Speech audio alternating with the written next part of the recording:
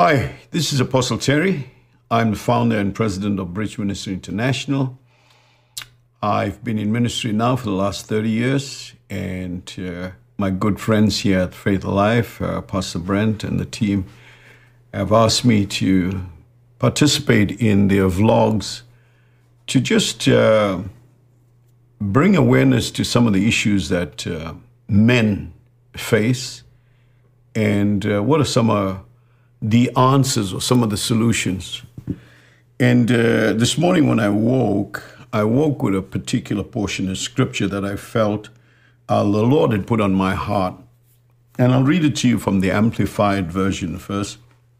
And this is Ezekiel chapter 22 and verse 30. It says, I search for a man among them who would build up the wall and stand in the gap before me, the sake of the land, that I would not destroy it. But I found no one, not even one. So I guess today, even as I speak to you from the topic or from the perspective of what can you do as a man? Now, I know we're living in some very, very interesting times where for sure men are starting to feel the pressure, where most of society is trying to equalize things, and, obviously workspaces and other areas now are being, filled by lots of women. But outside of that, this portion of scripture in the King James Version says, this is God speaking to the prophet Ezekiel. It says, I sought for a man. And I just want to address that. What constitutes a man? Are you a man because you can make babies? Are you a man because you can, sleep around? Are you a man because, you are married to a female? What is a man? My opinion or my perspective of a man is always going to be a biblical man. A biblical man is one who protects, is one who provides, and is one who has the potential to bring his children or his posterity up higher and provide for them a legacy. Today we're faced with so many challenges in the hour as men. Not only we facing, like I said, work issues and financial issues, but I was just sharing with Pastor Brent a couple of weeks ago. I read an article from a very well-known clinical psychologist, not a Christian, an unbelieving man, who was ringing the bell for the American nation, the nation of the USA. And he was saying that, yes, they have all these different alarm bells going off, when it comes to opioid overdoses and cocaine and heroin and all these hard drugs that are hitting the streets. But he said silently behind all that is another pandemic that is happening at an alarming rate. And he called it the pandemic of pornography. He said that this pandemic, the reason he found, or reasons he found that it is spreading on such a large scale, is number one, that people today, unlike, 50 years ago or 40 years ago, whatever, they did not have unlimited access, like on the internet, to pornography. Back then, 50 years ago, you'd have to go into a store, or you'd have to order online or order in the mail a pornographic magazine or any material on pornography. But today, he was saying that he named 3 A's. He said the problem they are facing in their industry or in their vocation is that it's so hard to stop it because men have so much access, not just men, females as well. But today, for this broadcast and for the vlog, we're specifically talking about some of the challenges men face, is the unlimited access to pornographic material on the internet. He went on to talk a little bit about that and how, back 50 years ago, 40 years ago, you had to go into a store and people there was a certain shame attached to that, or a certain sensitivity. If people saw you walking into a certain store and saw you at a particular stand in the store, they frowned upon you and they looked down upon you. So that was done very hush-hush. So now with the advent of the internet, he was saying that men or anybody that's caught in the grip of this pandemic of pornography is now having unlimited access. He also went on to say the second A was the fact that they had, anonymity. The thing is, you in this virtual world, unlike going up to a store that sold some of these magazines, where you ran the risk of maybe your neighbor showing up in the same store where you are and saw you buying it. Online, you don't have that. You can go online as many times as you want, and you don't run the risk of bumping into anybody that you know, or somebody that stays next door to you, or somebody that will report you. So you were saying that is another, chink for them that makes it harder for them to address, heading this pandemic off, is the fact that not only do they have access, as much access as they want, they also have anonymity, which makes them more braver, if you would, gives them more courage to go on, because they know they're not going to be found out. And then lastly, he was talking about availability, meaning that they've made it so inexpensive and so cost efficient that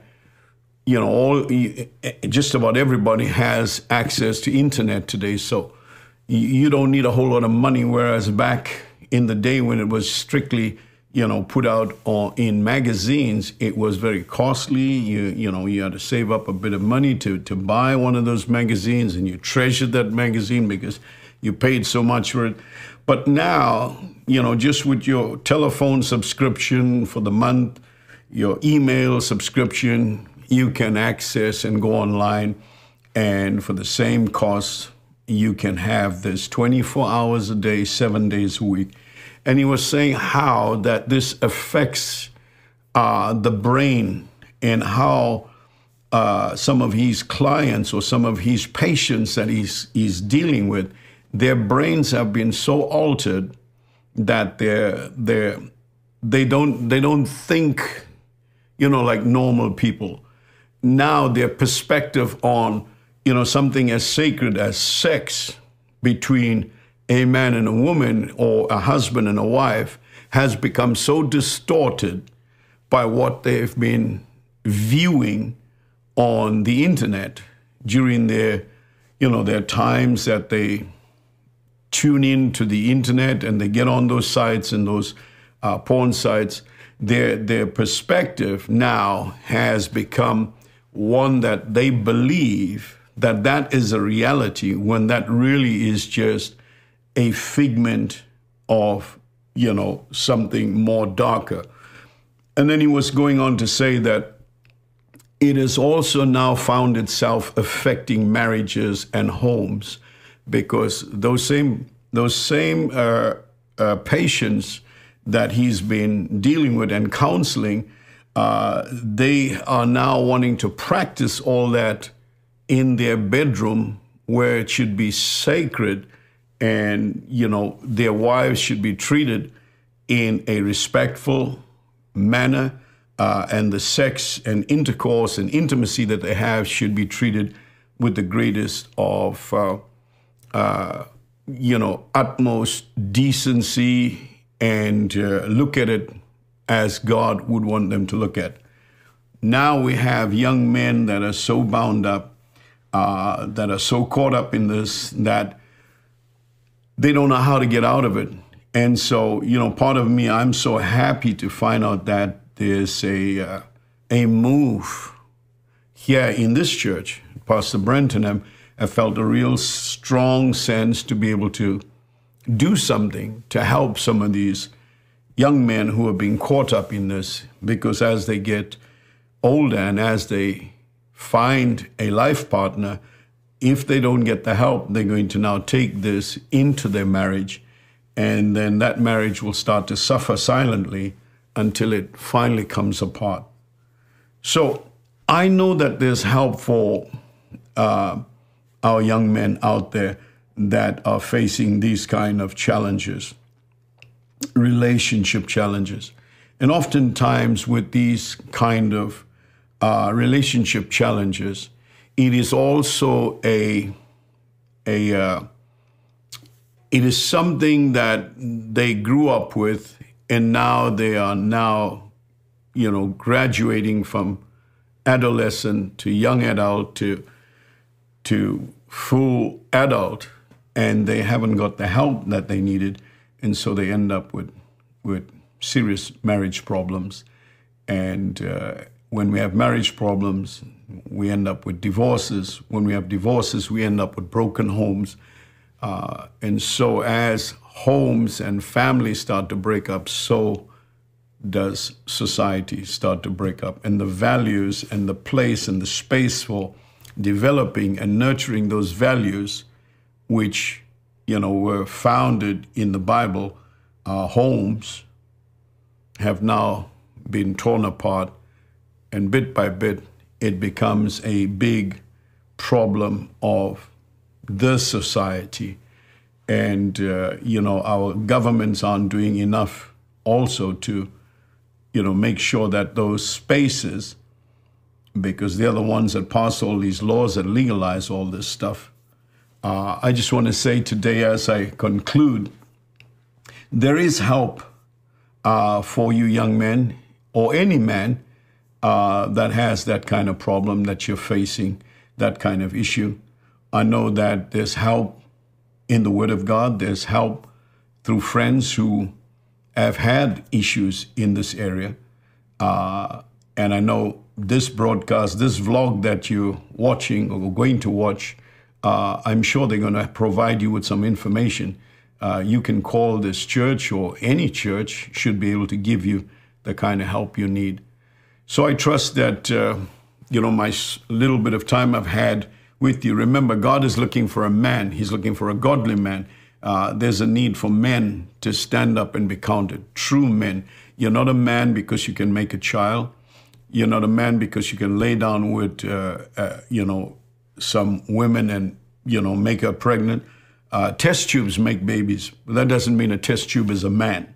So you're a man because you firstly are able to provide, you're able to protect, and you're able to care for your posterity.